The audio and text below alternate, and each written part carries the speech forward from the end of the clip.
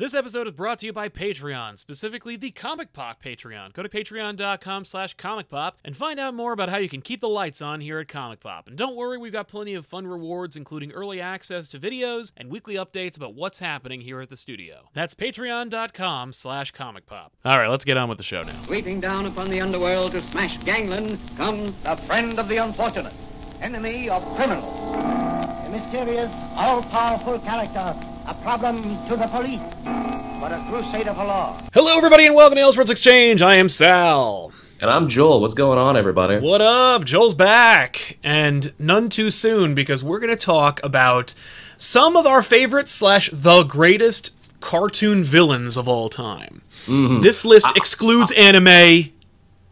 Which is funny because I'm wearing a Frieza shirt today, but you all know what's up. You know, I guess we can include DBZ and Pokemon. Because they did technically run those like Saturday morning. I would say they're part of the fabric of those. Exactly. Because if we're not going to accept Japanese imports, then we can't accept most children's cartoons from like the 80s and 90s. Especially these days, too. I remember like in the fledgling days of Saturday morning cartoons, all Fox Kids and all like Warner Brothers Kids WB was just dubbed shows. Yeah. Yeah. I mean, also, we wouldn't be able to include some people like Megatron. I mean, like, true. There's no way a white American came up with Megatron. But man, was he cool. Yes.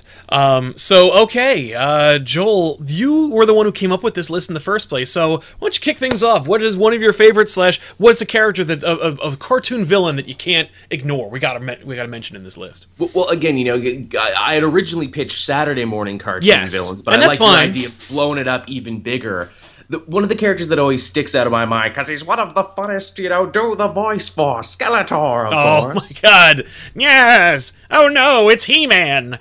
Beastman. I think everyone has a good Skeletor in them. That's right. Ben made me cry laughing when we did our comic commentary on the Spider-Man and His Amazing Friends show, when he unearthed Skeletor. Because the idea was, like, so anyone can be an amazing friend because they're also ineffectual. And it's like, and I guess we could also add Skeletor because he's the most ineffectual villain of all time. Because he is. Skeletor never really accomplishes anything. Nope. And it wasn't until I saw the He-Man She-Ra Christmas special where they crossed over Skeletor and Hordak that it really became apparent that Skeletor is just the worst. He kind of is. And then they even give, a Hordak and him a boss above bosses, Horde Prime, who's just like a ship or something. Yeah, he's like Zordon. He's a face behind a screen, you know. But I will say, I loved the design of Skeletor. Mm-hmm. And he's incredibly menacing every time that like they reimagine He-Man, and it seems like they do that every 15 years or so. They do. They're like, let's do another He-Man. They always try to like epic up Skeletor. They really do. And it's like, you know what? Like, give him all the friggin' shoulder pads and shit you want. Fact is, the dude is literally, he just looks like an undead barbarian warrior. It's true. It's so funny, you know, what does that say about Eternia, that even the skeletons are jacked beyond belief in Eternia? Yeah, and that's not a blue leotard. That's his skin, ladies and gentlemen. He is blue. But one of my proudest moments, actually, was one Kineticon. I met Oppenheimer, the guy, Alan Oppenheimer, the dude who played Skeletor. And we did a little back and forth. We did an interview because, like, he also voiced Falkor from The Neverending Story, which we didn't talk about, which probably he appreciated. But then we talked about his career for a while, and then at the end, I cut the camera. I didn't cut the camera, but I cut the video, and I was like, "Listen, I'm going to ask, like, I was thinking we could do a bit at the end if you don't feel comfortable doing this without getting paid for it, because, like, it's weird. The dude was paid to play Skeletor, right? This was his job. For a good, 8 years or so, he played Skeletor. To ask him to play Skeletor, 20, 30 years after the fact is basically like giving him another job to do. Yeah, so, I mean, you wouldn't ask a musician, like, hey, play me something. Yeah, real quick, yeah, just just a little chopsticks. Just play me a little something. Yeah, exactly. So I said, if you don't feel comfortable doing this, that's totally fine. And he's like, oh no, I do it all the time. I'm down. So then I said, so then I wrap up the show by saying, So this has been a really fun show. Thank you, Alan, for being here. But what do you think Skeletor would think about a show like this? And he launched right into Skeletor, didn't miss a beat, and he said, he's like, well, Sal, I'll tell you what I think about that. And I'm like, this is the greatest moment of my life. Like, I could work at State Farm after this and just be like, yeah, but one time Skeletor made fun of me. And it was great. And that's like one of the greatest honors that I've ever had. So yeah, Skeletor will always hold a special place in my heart as a villain, even though I think he was more effective in this Christmas special as being a hero that protected those children. True.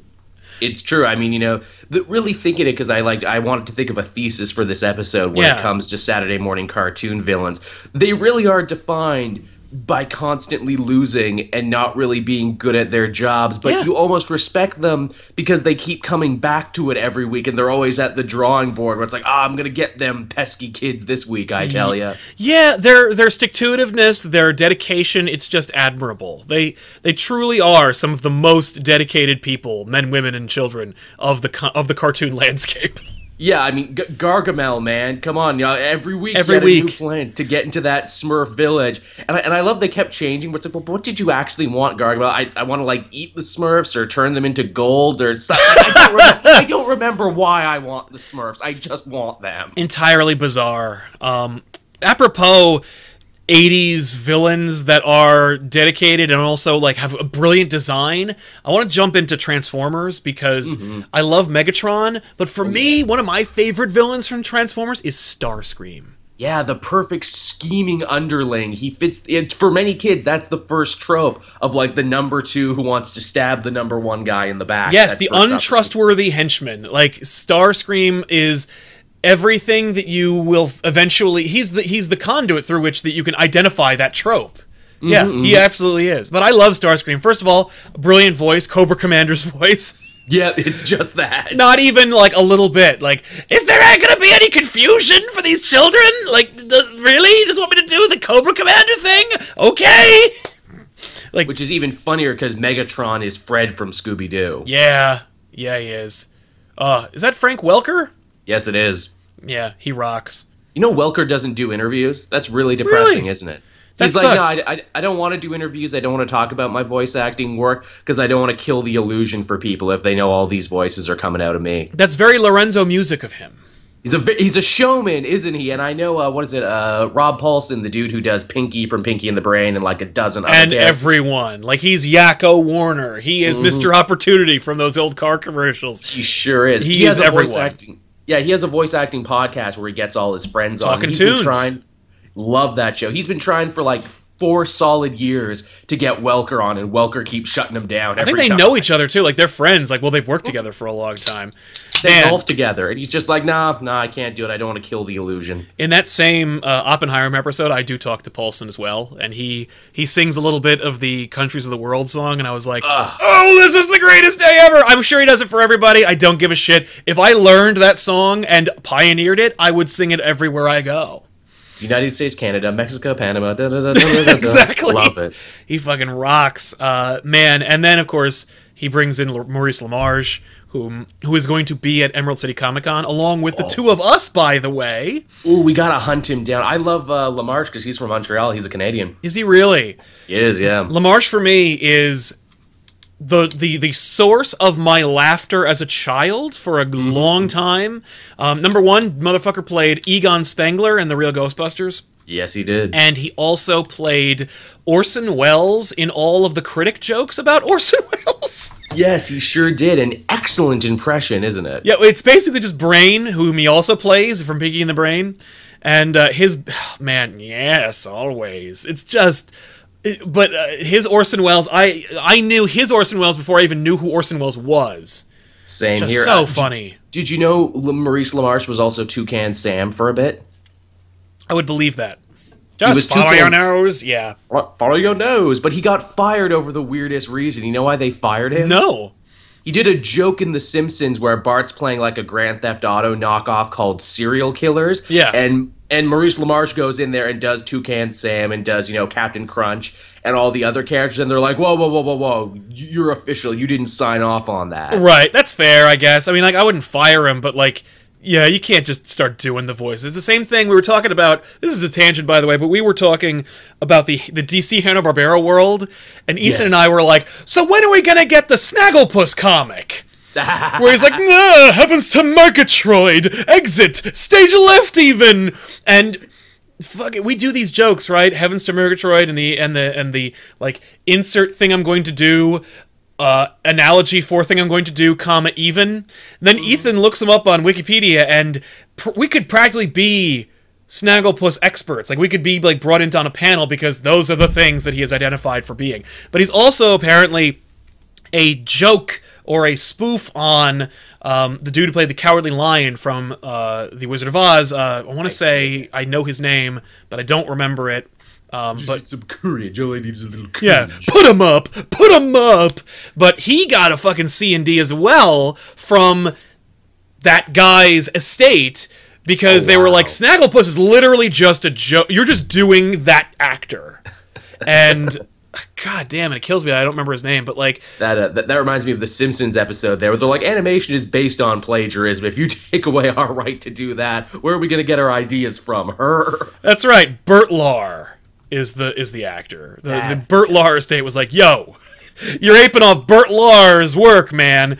And then they had to, because I think Snagglepuss like did a commercial or something, or the actor who played Snagglepuss did a commercial, and they were like, and they had to put a special thing that was like, this voice is not Bert Lahr. Do not get confused by the voice of Bert Lahr. Signed the Bert Lahr estate. The funny thing about the Maurice LaMarche thing is he took that with good humor. It's like, if they're gonna fire me over anything, at least they fire me over a funny joke. That's fine. Yeah. Plus, he's Maurice LaMarche. He will get another job. Yeah, he has other gigs. Yeah, but that said, I love Starscream. Megatron's awesome. I felt like Frank Welker's still alive. Yes. What the? If you got Peter, doing shit. If you got Peter Cullen to play Optimus Prime in those fucking garbage movies, why not get Frank Welker to play Megatron?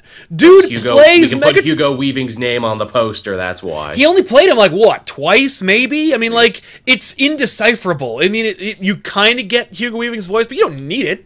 Just get Frank Welker. Motherfucker's great. Not only is Megatron great, but he's been consistently great with everyone who's voiced him over the years. You know who my favorite Megatron is? And he came back and did him a couple times? Oh. David Kaye. Oh, is that Beast Wars Megatron? That is, and I think he came back and did the voice a couple more times. David Kaye's been a bunch of different Transformers. It's like a special club. Once you get in, they bring you in all the time to do all the millions and millions of bots. But here's the fun thing. David Kaye is also Clank from Ratchet and Clank, and he's from Peterborough. He's from 2 towns over from me, where he lived and worked. Yeah. That's awesome. That is awesome. I interviewed him once, which sadly I don't think that interview ever got to see the light of day.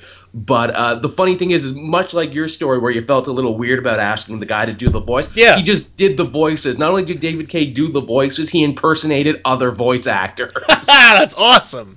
Yeah, he's a fucking amazing guy, David Kaye. Oh, man, that rocks. So, all right, in the keeping with the animated villains of the list, what's another favorite of yours? Well, here's one that I think I love them ironically because they suck so hard. And it's like, it's a whole. That's every. pantheon. Yeah, I mean, like I don't have any real things to say, but like the bad guy from the shitty Ghostbusters cartoon from Filmation for me holds a special place in my heart just because he sucks so much. That guy sucks, but I would argue these guys suck more. The Captain Planet villains, because they were, they were all really lame, but they were all like A+ actors. Oh yeah, Lord Scum, Duke Nukem, Loot and Plunder, Dr. Blight, freaking like Meg Ryan.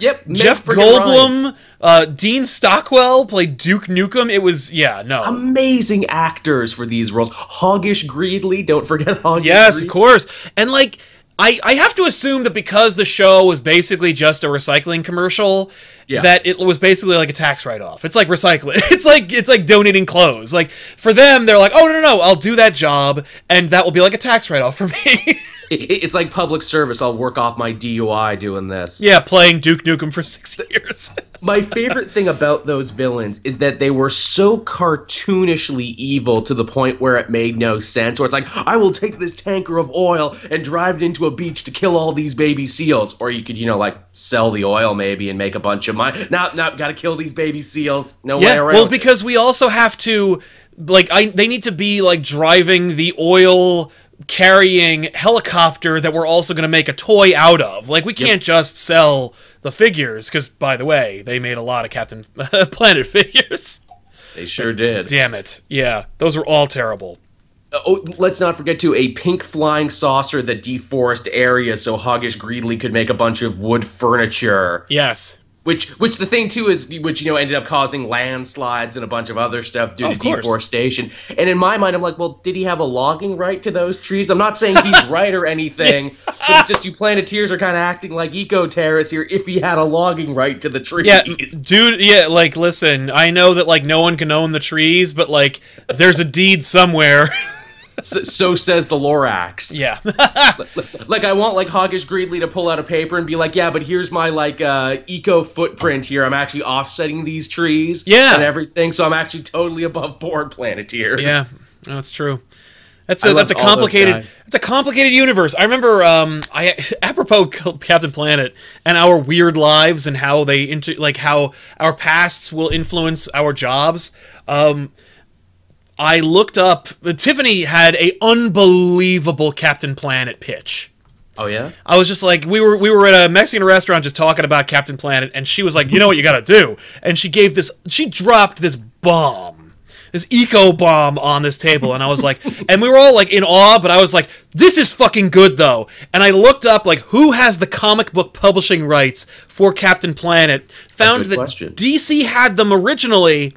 And then they just fell off. So I contacted our rep at DC and was like, do you have the Captain Planet publishing rights? Can you contact someone at editorial for me? Like, we have a friend there. I was like, this is worth me risking my relationship with DC Comics to pitch a Captain Planet, like, post-apocalyptic comic series. Oh, no.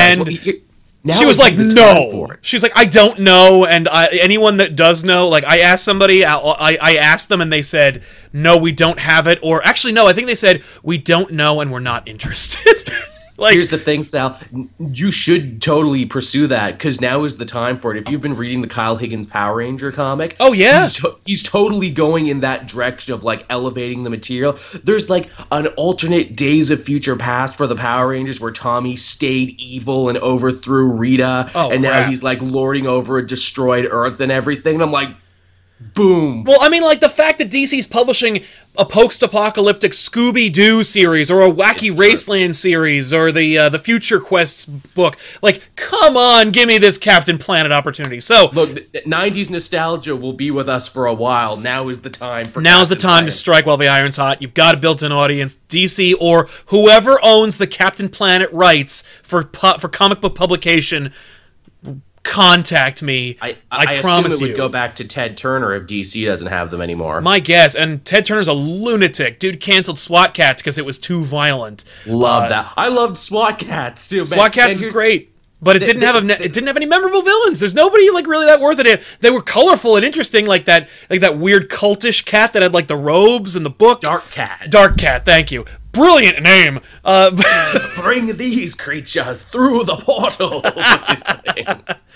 There was also the two, like, 1920 gangster cats, like Molly Mange and something. Get it? Because they're all cat puns. Right? Man, that show must have been an awakening for furries. Oh, God, I can only imagine. Holy shit, You gotta get another show made by Canadians, two dudes from Montreal. They had a Patreon to try and bring the show back in some way. I don't think they actually reached their goal, because I know I was following it very closely. Oh, man. If they wanted to make a SWAT Cats comic, I would have fucking thrown in some bones for that one. Hell yeah, man. But if we want to talk about ineffectual villains that were on hugely successful shows, then we can't ignore Shredder, Bebop, Rocksteady, and Krang. Just the Technodrome gang from basically the original the poster childs for ineffectual 80s villains. Just the absolute worst. And they were menacing. By accident, they could slaughter like families, and yet every time they tried to do anything, they had interdimensional technology at their fingertips, bladed shoulder pads, armies of robots. Oh, and half man, half bestial monsters. Mm-hmm. Couldn't do a damn thing. Couldn't tie their goddamn shoelaces. Couldn't fight 4 teenagers who love pizza. Nope. I also love that, like, well after the show ended, someone was like, hey, Uncle Phil is Shredder, and I'm like, And I can't get them out of my... Every time I hear Shredder, I just hear Uncle Phil yelling at Will. And he's more intimidating yelling at Will a lot of the time than he was as Shredder. Well, because that dude could act. You saw when he got those eyes going, man, he was terrifying. Shredder is just bugging right the hell out. Mostly because you didn't know what Uncle Phil was capable of. With Shredder, he pulled out the stops every week, and he couldn't do a damn thing. Oh, poor guy. And no, I would argue Shredder, he's one of the few dudes where, he actually kind of does have a reason to do what he does because he has a history with, with Splinter and everything. But even then, it's past the point of reason where it's like, dude, cut your losses now. Is your revenge that important? Dude, Shredder, if you patented your communicator technology or your module subterranean drilling technology that could literally go to the center of the Earth... Or hell, how about your interdimensional portal technology? Or your subterranean technodrome technology? Anything that you have could be sold for millions. One thing, you drop it during a battle with the Turtles, and some rando is going to make a fortune off of you. You toolbox. That's totally a comic they need to do, and then Shredder's just trying to hunt this dude down in Silicon Valley who stole his technology. Oh my god, that'd be great to see a Zuckerberg just sitting pretty on his stupid communicators, and then this guy shows up with all these knives on his body, dressed like a cheese grater. With a purple cape. I have an appointment. Yeah, you fool. Security, can you please take this guy away? We can't touch him. I'll cut myself. What about Slash, too? Talk about a guy with a cool name and a cool backstory, but was not cool in the slightest. He was anti-cool. Slash sucks. All the villains. Rat King, underutilized. You never saw that dude. I had his figure and never saw him in a cartoon more than twice. Cool design. I loved the glowing red eyes and when he would do the fedora trench coat thing Oh, sometimes. yeah. Yeah, nothing. Weird. Here's a villain that was incredibly effective, or at least... really terrifying and awesome. This is going back a ways, but Skullmaster from Mighty Max. Which, if you've never watched the Mighty Max cartoon show, I guarantee you every single episode is available for free on YouTube. Oh, God. Oh, yeah. Rob Paulsen plays a teenage boy named Max from the adorable Polly Pocket ripoff Mighty Max. Skullmaster's voiced by Tim Curry, because Tim Curry played everyone back then. The guy from the Mighty Ducks, Captain Hook from Peter Pan and the Pirates. That almost was a good villain. Another great villain. Tim Curry's Captain Hook from Peter Pan and the Pirates. Fox's Peter Pan and the Pirates was unbelievably great. Layered and sympathetic, and you're like, wow, he genuinely doesn't want to be in Neverland. It sucks when you're an adult. Yeah, but Skullmaster is cool, scary, effective, and just unbeatable. He was just this constant thorn in Max's side, and it gave the show, Skullmaster helped, but also just the show itself had this utterly bleak and unending feeling to it right up until the end. Right up until the last episode, which basically says it never ends. And you're like, what is happening to my psyche? I am in an existential crisis, and I have to catch the bus. I have to go to school now. Cartoons drop shit like that on you. Yeah, I have to learn fractions in a minute, and I don't even know what end is up. But yeah, Skullmaster's awesome. Skullmaster, that was a cool... I mean, really, any character Tim Curry played became more awesome just because it was Tim Curry doing the voice. Same with Tony Jay. Oh, yeah. Megabyte from Reboot. Now, that was actually a good villain. Great villain. A lot going on. And a good reason to do what he did. Is I am a virus. My function is to destroy and corrupt. It's what I do. I wouldn't be doing my function if I didn't do this sort of thing. Yeah. Yeah, and Megabyte rocks. Another villain who won in the end, too. Yeah. Megabyte was awesome. All the villains in Reboot were great. I can't remember the queen's name, but... Hexadecimal. Thank you, Hexadecimal. Just a fantastic... It was great because she had a real mental illness because she kept switching personalities. Yeah, she was bipolar. It's terrifying. Ups and downs. And she had a Catwoman-like relationship with Bob, too, is the funny thing. I loved it. Yeah. It was really well done. You hear they're bringing Reboot back, but it's going to suck now. I keep hearing that. I've heard that every 5 years or so I hear they're bringing Reboot back. The dudes who created Reboot were at New York Comic Con last year or the year before, and I remember going up to them being like, what have you got? And they're like, here it is. And I'm like, that's not a show. That's not a comic. You have nothing. You are liars. Yeah, I think Dan DiDio back in the day was actually part of Rainmaker. I think he was one of the early guys in that, actually. I wouldn't be surprised.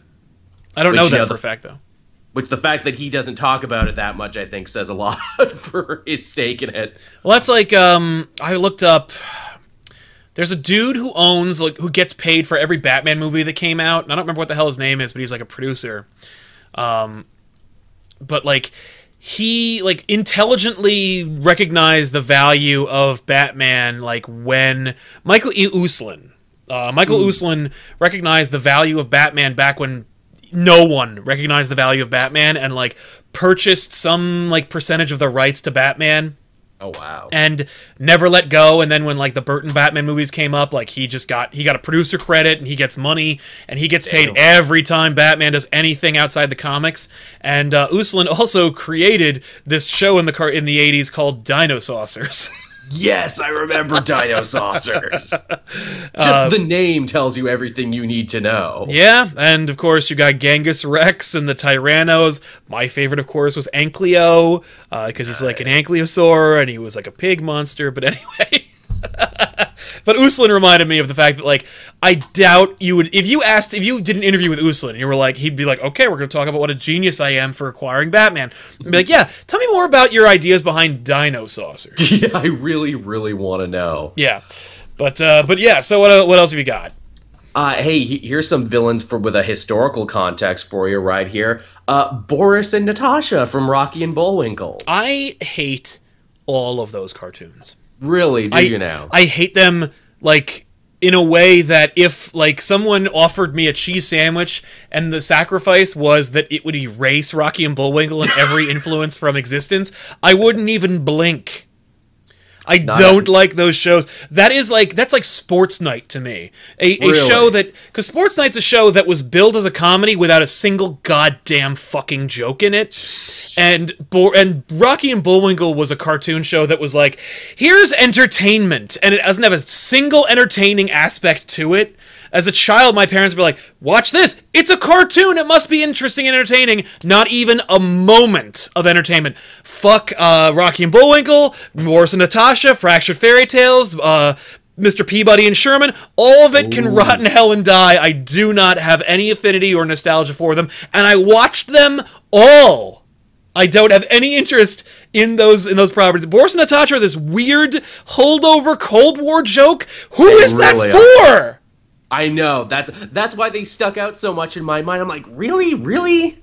Yeah, so freaking weird. Yes, Moose and Squirrel are natural enemies. We stand in line for bread, and we are secret spies because we are carryover from American international fear. But we hunt down retarded moose and silly squirrel. Like, what is this cartoon? Who is this for? Hey man, Boris Badenov gave me a hope that if I just tried hard enough, I could date totally out of my league. Because let's face it, Natasha was out of Boris's league. Come on, we all know. Naturally, but don't worry, because at the very least, you know who's definitely, oh my god, don't worry, Raging Bull's Robert De Niro will later play Boris in the live-action Rocky and Bullwinkle. No, wait, he played Supreme Leader, right? He played Fearless Leader. Fearless Leader. Jason Alexander who played. Oh yes, Emmy award-winning actor Jason Alexander played Boris. Fuck that universe. Who owns that? I'm gonna look that up. Is so fucking weird. That live-action Rocky and Bullwinkle movie they did. I watched maybe 5 minutes of that movie. I was like, oh my god! It was on HBO, and I was like, let's see how terrible this is, because I wasn't gonna waste my time because I knew like this is not for me. I don't go out of my way to watch things that I think are going to be bad. What's even funnier about that movie is that at the end it tries to be a message movie about how television rots your brain. And I'm like, yes, as a really brain-rotting movie. Yeah, like a garbage movie based on like a valueless show. Fucking what? Bizarre. If nothing else, that show did teach me about like radio shows. How it's like, will they get out of this one? Come back next time. Which in truth is a lot like comics too. Yeah, that's true. That's kind of the thing for serialized storytelling. You always got to end it on a big note, and you always got to want him, come back next time. Yeah. Now, here's a question. Is Mum-Ra an ineffectual villain, or is he cool? Because I think I'm still asking myself that question like 30 years later. He's definitely cool, and he definitely gets by on sheer intimidation factor. I think if we look at the win-loss record on him, it's probably not so great. I don't know. I've never. I mean, like, what constitutes a win? I mean, I think if nothing else, the Thundercats did a pretty good job selling the threat of Mumm-Ra, where it's like every week, oh man, guys, we just barely made it out of that one, didn't we? You know what it might be? And the reason why we think that, like, Skeletor and Shredder are totally lame, but Mumm-Ra might be cool. And I think it's the fact that Mumm-Ra was really good at delegating. He never got his hands dirty. Like, he would transform, but then never did anything. Like, he would turn into Macho Man Randy Savage, but would never suplex anybody. It was bizarre. Like, but Shredder, like, constantly, like, you'd have Shredder, like, in a trench coat and a hat, like, stealing April, and you're like, you have robot ninjas that could do this for you, man. Like, what are you doing getting involved?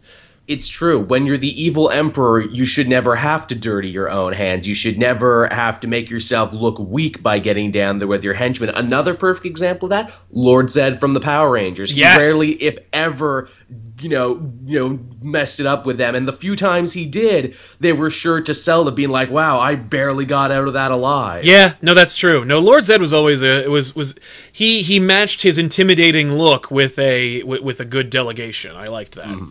Even though as time would go on, they would, marry him and Rita off, and they would become more comedy villains. They would become more like the Shredder. Yeah, I would not be surprised. There was a whole season in Zeo where it was them and the few putties they could muster and, everything else, because they had been supplanted by the new villains, and then those villains had been supplanted, but they kept them around because they had the costumes.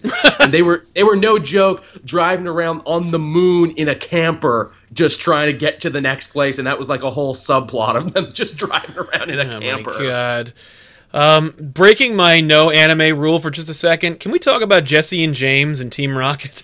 Yes, talk about another example of villains who they lost every week, but they were still at it. They were still trying. As a person probably too old to be watching Pokemon at the time, why were they villains? I understand they were trying to steal Pikachu.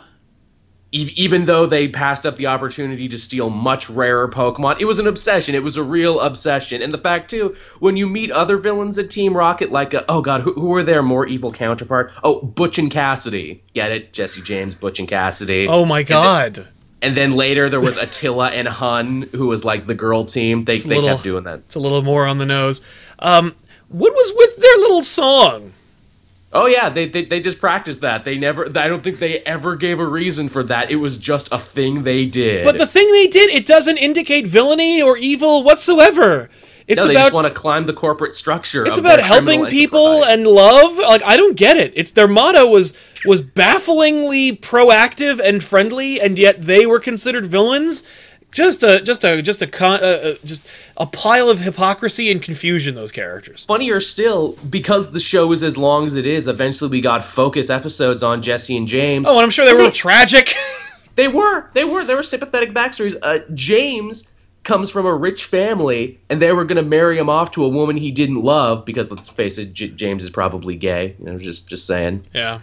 And he left, and he ran away from home, and he joined Team Rocket. And Jessie, she wanted to be a Nurse Joy, but obviously that wasn't going anywhere because she's not Joy in a world where there's only Nurse Joy. So she quit that job and ran off to join Team Rocket. That's interesting, because that's a great thing that makes your villains more interesting and makes them worth it, is having some kind of relatability and tragic backstory. You're the most people. Even Meowth, his backstory is sad. I know, I've heard Meowth's backstory. Jesus, Meowth. Oh yeah, that he only learned to talk so another Meowth would like him, and then he got rejected, so he also went off to join the bad guy team. Oh my god.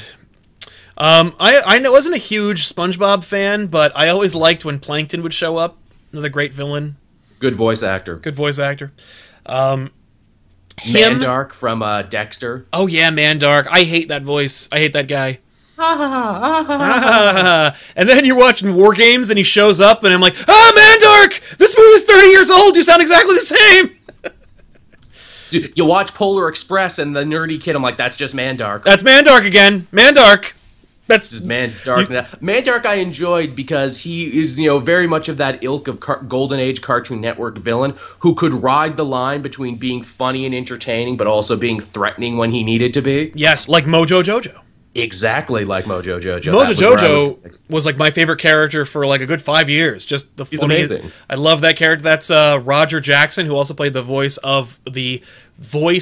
on the phone in Scream. Oh wow! Yeah, Mojo Jojo, like, oh.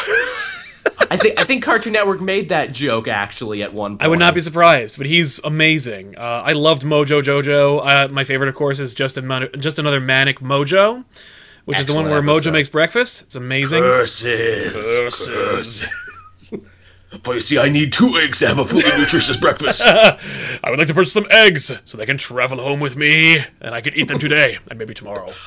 I love the Meet the Beatles episode where he becomes the John Lennon of the evil supergroup. That my friend in college was a diehard Beatles fan, and he sees this episode and he is just like, he is beside himself with delight. And then Yoko Mojo shows up and he's like, she's Yoko and she can't sing. This is the greatest day of my life. And she's a performance criminal who's like, hey, look, Moko Jono's got some great ideas for us, guy.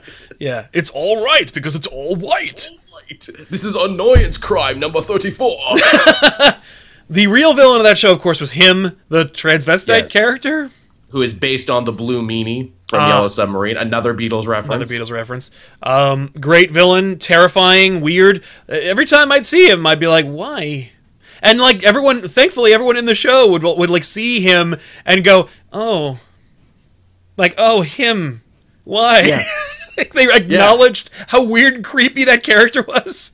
I always liked it. I don't know if you ever remember this one, but it was essentially Powerpuff Girls doing their take on Days of Future Past. I don't remember that one. Yeah, they essentially they did the Flash thing. They broke the Speed Force because they were flying too quick, and they go to a future where they had been absent for like 50 years, and Townsville is a complete and utter wasteland, and him rules over it because, of course, him ended up on top of all the other villains, and him essentially takes her true form, and it is just straight up Satan. Okay, that's cool. Yeah, it's a really well put together episode. Yeah, that's awesome. You know who's a great villain in a great show? These are 2 villains, but I'll say them all. Like, all the villains from Gargoyles. Yes, oh my god, yes. Damona's a tragic villain. Xanatos is, like, barely a villain. Give him another 10 years and he's just Tony Stark. Yeah, I know, right? He even has his own war battle suit. Don't forget about Macbeth. Oh, God, I love Macbeth. As a man of Scottish descent, I really like Macbeth. Oh, yeah. No, I loved all those villains, and whenever they showed up, I'm like, oh, no, and they're not like a joke, and they're always really effective, and they often won because what they wanted was like an emotional victory. It's true. That's really good children's TV writing there. Apropos, like, complicated, really, really, like, dynamic villains for children.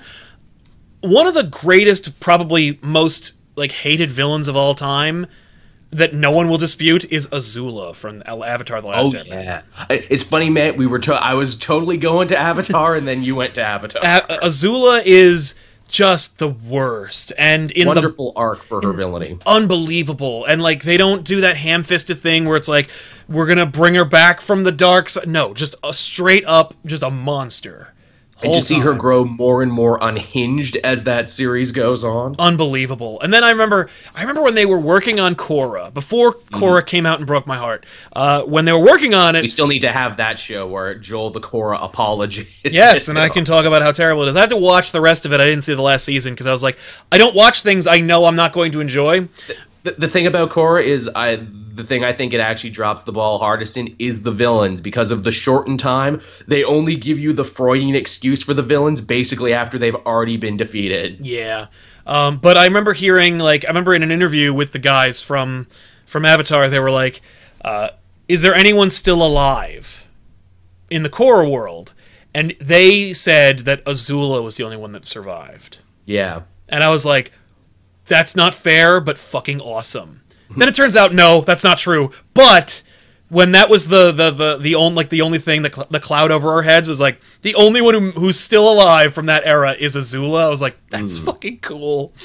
Yeah. And then they just wasted it, but really cool idea. Azula's just an amazing villain. That whole show filled with a bunch of great villains. Oh my god. Zuko, who starts off as a Team Rocket-esque villain who can't do anything right, and then eventually starts getting little victories in his own little side thing, and then eventually comes full circle. Well, discovers like how much more effective he is as an actual hero.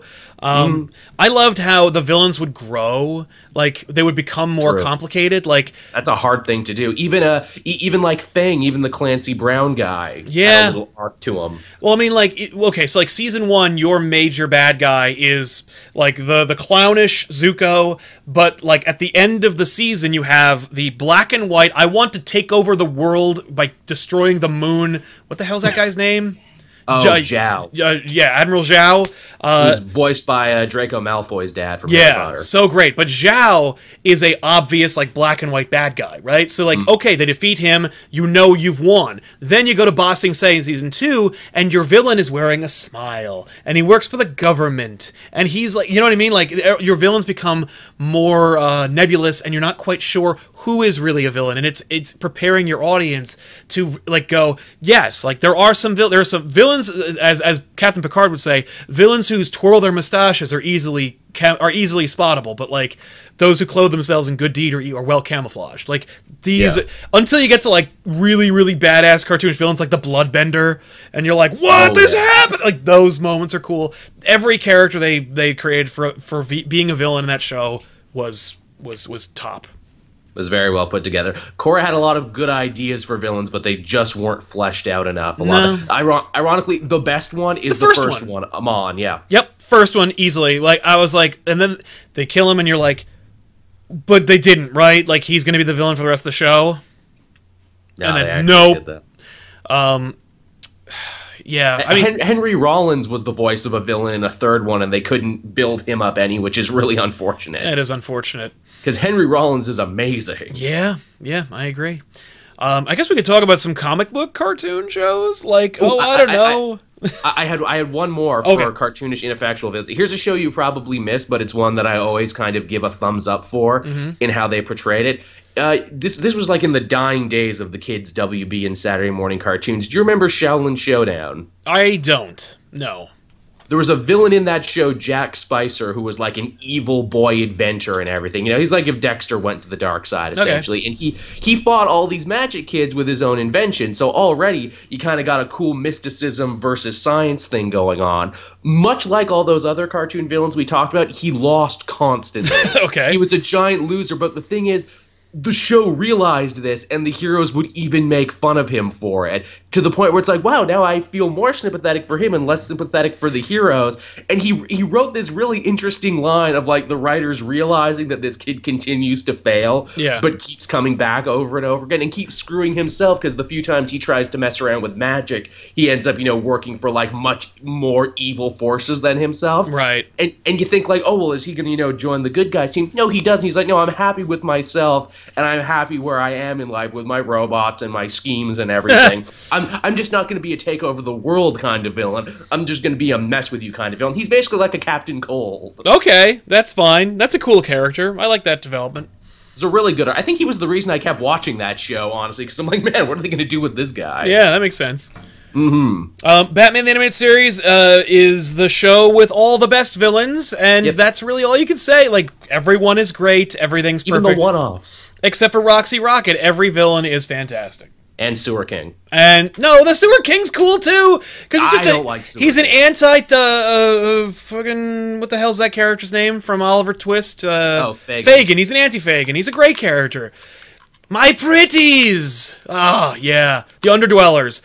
You know why I like that episode so much? It's because it's done by the A-Team animation team. It's true. It looks really nice. It is beautiful. It also has... That episode has a 1930s Batman comic book moment. Because, like, there's in the first few issues of Batman, when he first came onto the scene... about the guns, right? He murdered his villains. And one of them... He fights Dr. Death, and he punches Dr. Death, and he falls off a railing and just dies. And he says, death for Dr. Death. No, Dr. Death burns to death. I'm sorry.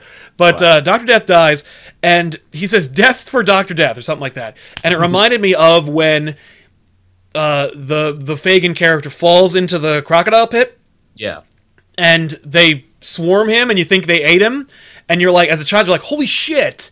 And then Batman says, "A gruesome fate for a gruesome man." Gruesome man. And you're like, "Whoa, is Batman cool with killing this dude?" And then and then at the end of the episode, he's like, "Yeah, I wish to heaven I could." Like, and you're like, "Whoa, this is dark." Like, no, that episode has some great stuff. The moment where they kind of fold in the anti-gun message, where the kid takes one of his father's trophy guns and he points it at Alfred, and then Batman just takes it away and says, "Kids and guns do not mix." And I'm like, right on. Yeah. And you'll notice you'll never see that trophy room again. My assumption is the kid goes home and then Batman just tears the whole room down with his hands. Yeah, that's something he would do. He goes Tommy Wiseau on the room. Well, like the time when Gordon got shot by the jazz man and then he just destroys the cave. It's amazing. That's true. That was just a great so scene. great. Oh, man. But anyway, Batman Beyond, or Batman the cartoon show had a great show. Superman, of course, gave us my definitive Darkseid.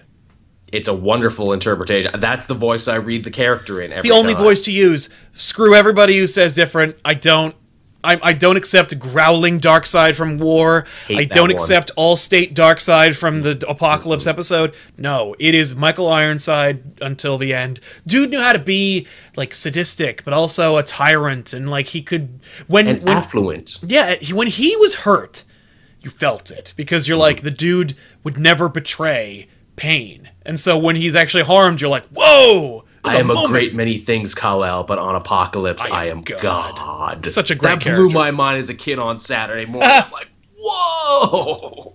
Yeah, just so perfect. The cartoons just got deep as hell. Yeah. Lex Luthor, Clancy Brown's definitive Lex Luthor. Hell yeah. Unbelievably perfect. Brainiac, great voice, great villain. Yes, and defined the best version of Brainiac. It's true. It really, really is.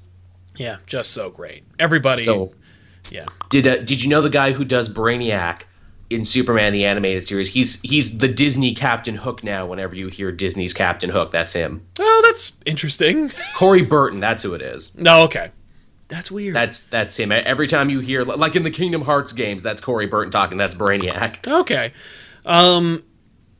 Batman Beyond tried really hard to have some great villains, and they did. They never quite made it. Ink, I think, is the most recognizable. She keeps coming back, and as they make a solid point of showing in Batman Beyond, he never beats her on his own. No, he always gets saved by something else. Which is why I love the Kyle Higgins 2.0 comic. He actually does end up kind of getting a victory on his own in that one. Oh, nice. Good. Which he was sure to make reference. I think Ink even says, you've never beaten me on your own. That's cool. I like that. So it's him kind of... Ironically, the other best villain on that show... never said a goddamn thing. Curare. Oh, yeah. He's a great villain. She was a she. She was great. Oh, okay, I'm sorry. I was mixing Curare with Kraven the Hunter for some reason. Oh, they had a Kraven the Hunter. I was thinking of that guy. I'm sorry. That's what I was thinking of. I was thinking of the Kraven the Hunter ripoff character. Oh, what the hell was his name? Dark Stalker or something shit. Really lame. That's all I could think. Like, even as a young kid, I'm like, you're just Kraven the Hunter. Come on. Don't tell me you're not. The Royal Flush Gang, I really liked their version of the Royal Flush Gang. I only liked... Okay, I see who Curare is now. I don't really remember that character. Again, she never said anything. She was the last holdout of the League of Assassins. She was sent in to kill Barbara's husband, who was like a district attorney. And then when she failed, the League turned on her. But then she actually killed the rest of the League. I remember that. I really liked... For me, I didn't really care for the Royal Flush Gang. I didn't understand like where they came from or why they kept coming back, but Ten was a great character. She was, which again also got a lot of good stuff in the Kyle Higgins run. That does not surprise me. 10 was Terry's Catwoman and was perfect. Like that moment, I love how like nebulously amoral that show was at times, where like 10 resurfaces and then Terry and 10 like totally bang, and he like he has the opportunity to tell her to go home and go out with Dana, and he like doesn't take the call. Or he takes the call and he lies to her and then hooks up with 10. Dana gets so abused in that show. The writers even say, man, if we could have done it over again, we would totally not have been so mean to Dana. Do you remember them talking about like how the end was supposed to come? Like what their plan was, and then Paul Dini like threw a goddamn shit fit. Yeah, that he was supposed to hook up with Max, and Dini was like, no, she's one of the guys. It would be like Batman hooking up with Alfred. No, he's like, no, it's not true. And it's like, no, Max gets Terry. Dana's just like arm candy. She does not really a character. Like, get rid of her.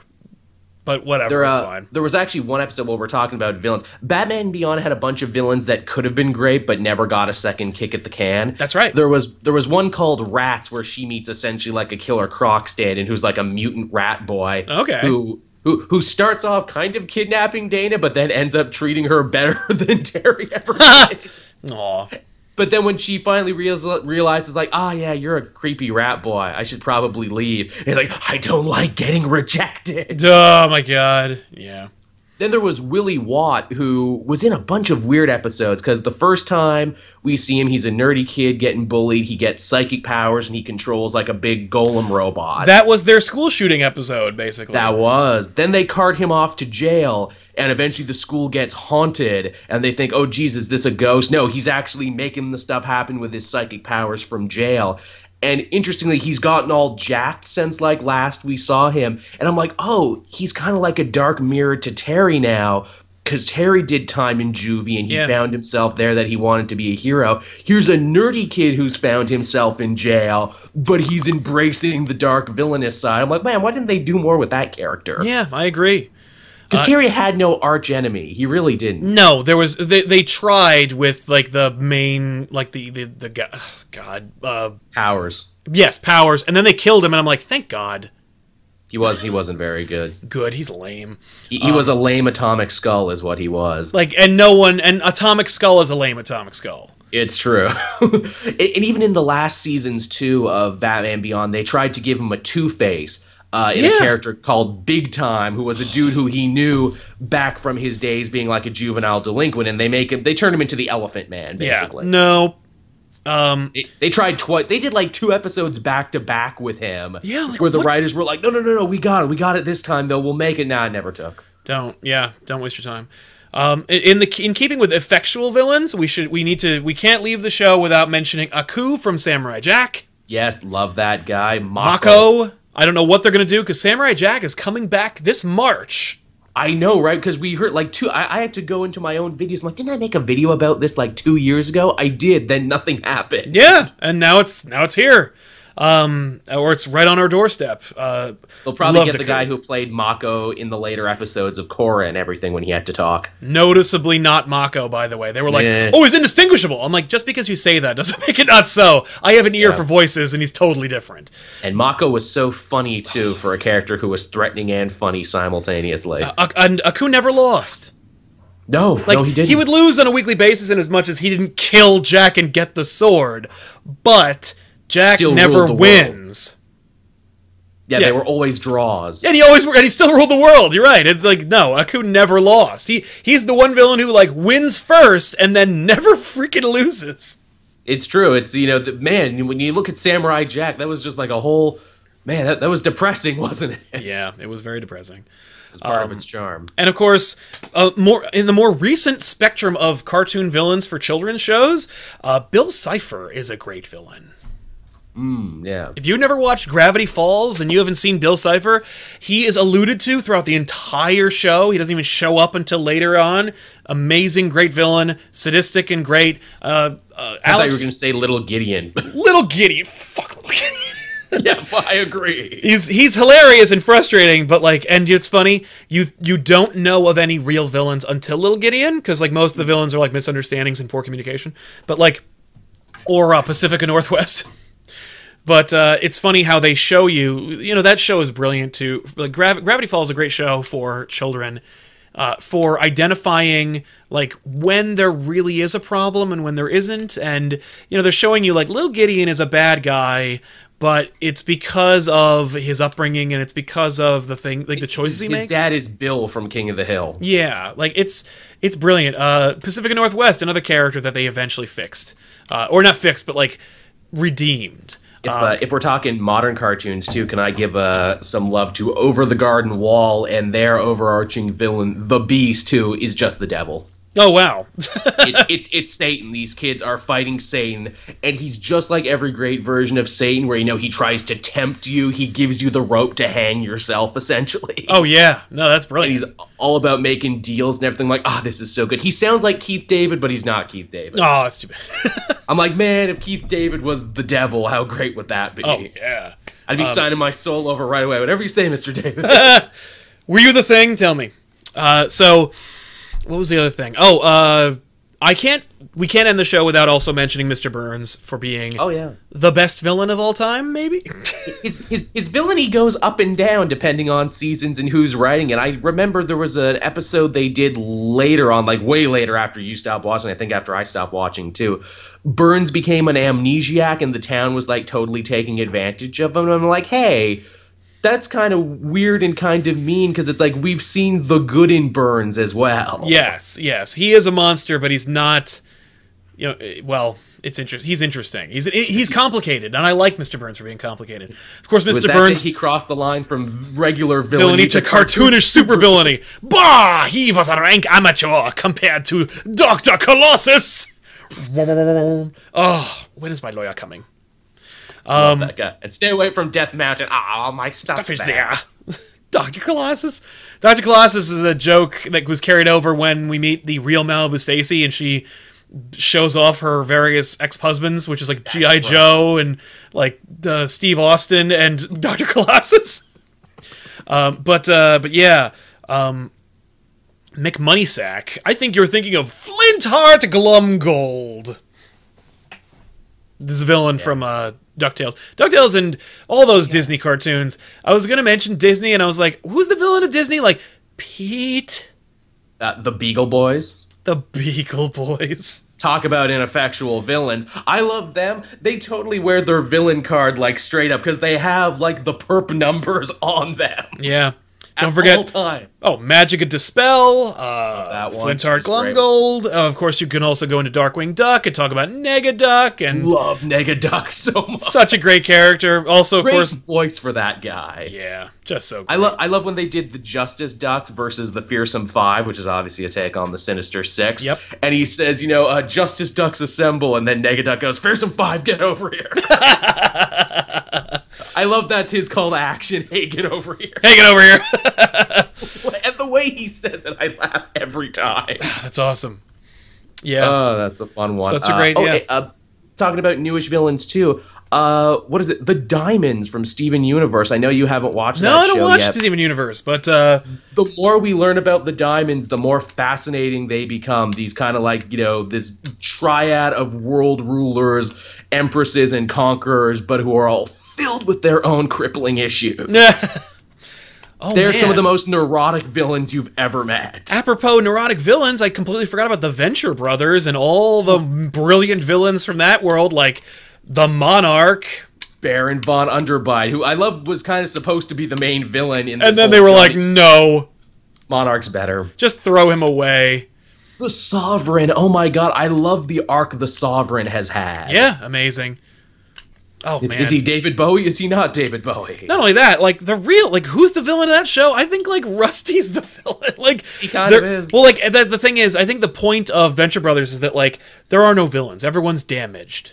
Mm-hmm. Which is part of the reason why I couldn't watch that show anymore. Like, it got very dark and interesting. Well, besides the fact that, like, they took 6 years between seasons... That was rough. I was like, okay, well, first of all, this show ain't worth it, because, like, after 5 years, they had, like, one season, and it was, like, not great, and you're like, oh, I don't care about this anymore. But then that every episode is just a deconstruction of a character, and being like, they're all broken people. Here's a little bit more information about why they're broken. I'm like, that's cool and all, but, like, that's not interesting to watch. That's real life, just without lasers in it. I'm guessing you didn't watch the last season, did you? No. The newest one. Show's over for me. That's a shame, because they moved to Marvel's New York, and everything is a Marvel riff. That's cool, but, like, whatever. I think Clancy Brown plays the Red Skull stand-in in this, and he's amazing. Do they explain why the Monarch hates Rusty yet? Yes, actually, they do. Wow. That only took, 15 years?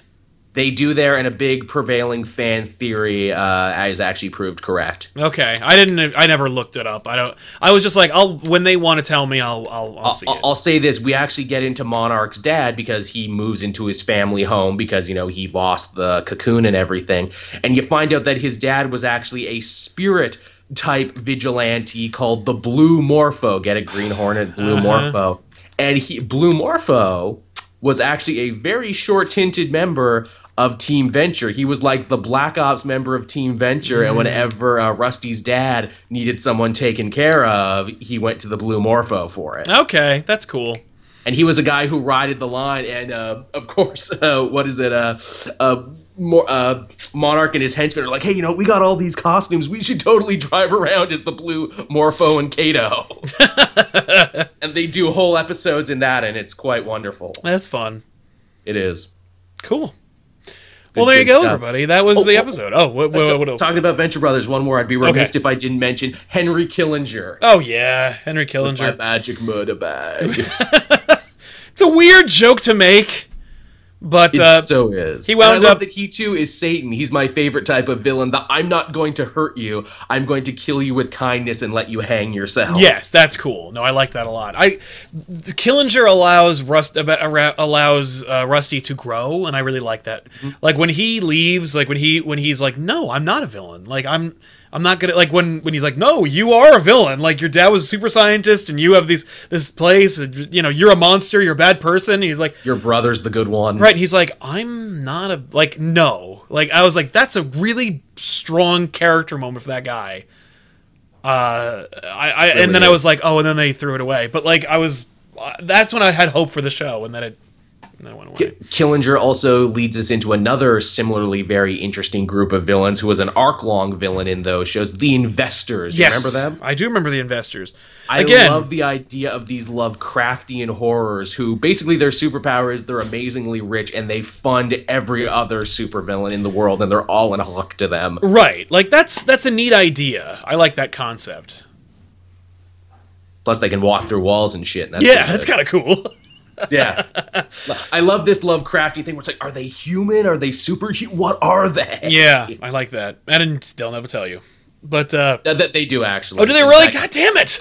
They do. They do actually tell you what they are. They're related to Killinger actually, and Killinger has a bit of a face turn. He says, you know, brothers, we were not meant to rule the humans. We were only meant to show them the way. That's cool. And I'm like, whoa, so Killinger was the good one? Nah, that's funny. I like that idea. It's an amazing episode. And then they totally do a riff on a Star Wars fight because they all pull out, like, red lightsabers. Because they're also Siths. No.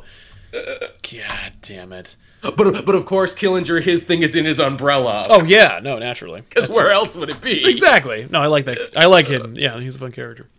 Well, there you have it, everybody. Those were some of our favorite cartoon characters, cartoon villains from animated shows. We could have done this forever. Again, it's another show that's like, we don't have time. We didn't talk about like Angelica from Rugrats or any of the brilliance of Invader Zim or anything from Nickelodeon, really. But that said, you know, like maybe that's a show for another time, but we'll see. Yeah, that's totally an episode right there. Yeah, but so great. But listen, thank you guys so much for joining us today. Joel, what's happened over at Cape Joel before we round out the show? Well, as always, you can head on over to the channel right now. I'll be reviewing almost all the new comics that came out this week. You can also listen to the brand new episode of the Comic Multiverse. We have some really fun pitches in there for potential X-Men shows, but with all that talk of Bryan Singer doing the pilot for a X-Men show. We don't know what it's going to be, but Matt and I talked for a good long while about how you could do a good show under budget and avoid a lot of the trappings of these sorts of things that they do. Nice. And also, if you head on over to the Weekly Pull, you can listen to the new episode of Cape TV as well. Thank you, everyone, for watching that one and supporting that one. That's right. That is now officially a Weekly Pull exclusive show now. Nice. Well, there you have it, everybody. And, of course, stick around on Comic Pop here to watch the newest episode of Back Issues, in which we will be covering a major DC event called Final Night. But yeah, thanks a lot for watching this almost award-winning podcast, the Elseworlds Exchange. But we do appreciate you watching an award-winning Comic Pop web series. And we'll see you guys next week with another episode. Of course, thank you guys, by the way, for voting for us for the Elseworlds Exchange. That was humbling and just amazing to have you vote for us. Real good. But I'm also very, very happy to see the Weekly Pull won that one. But doesn't beat the best web series category. A crushing victory as well, as they said. And that is owed directly to you guys and these loyal subscribers here at Comic Pop. Thank you for that. Apparently it wasn't even fair. Just, Salad Comic Pop rolling in, flipping tables, just destroying the competition. I don't even know who was up against. Like, I looked them up and I was like, I don't know what these are, and it was just like, well, that's the end of that. That's the end of that chapter. That's the end of that. So we'll see you guys next time with another episode of the Elseworlds Exchange. I'm Sal. I'm Joel. See you later.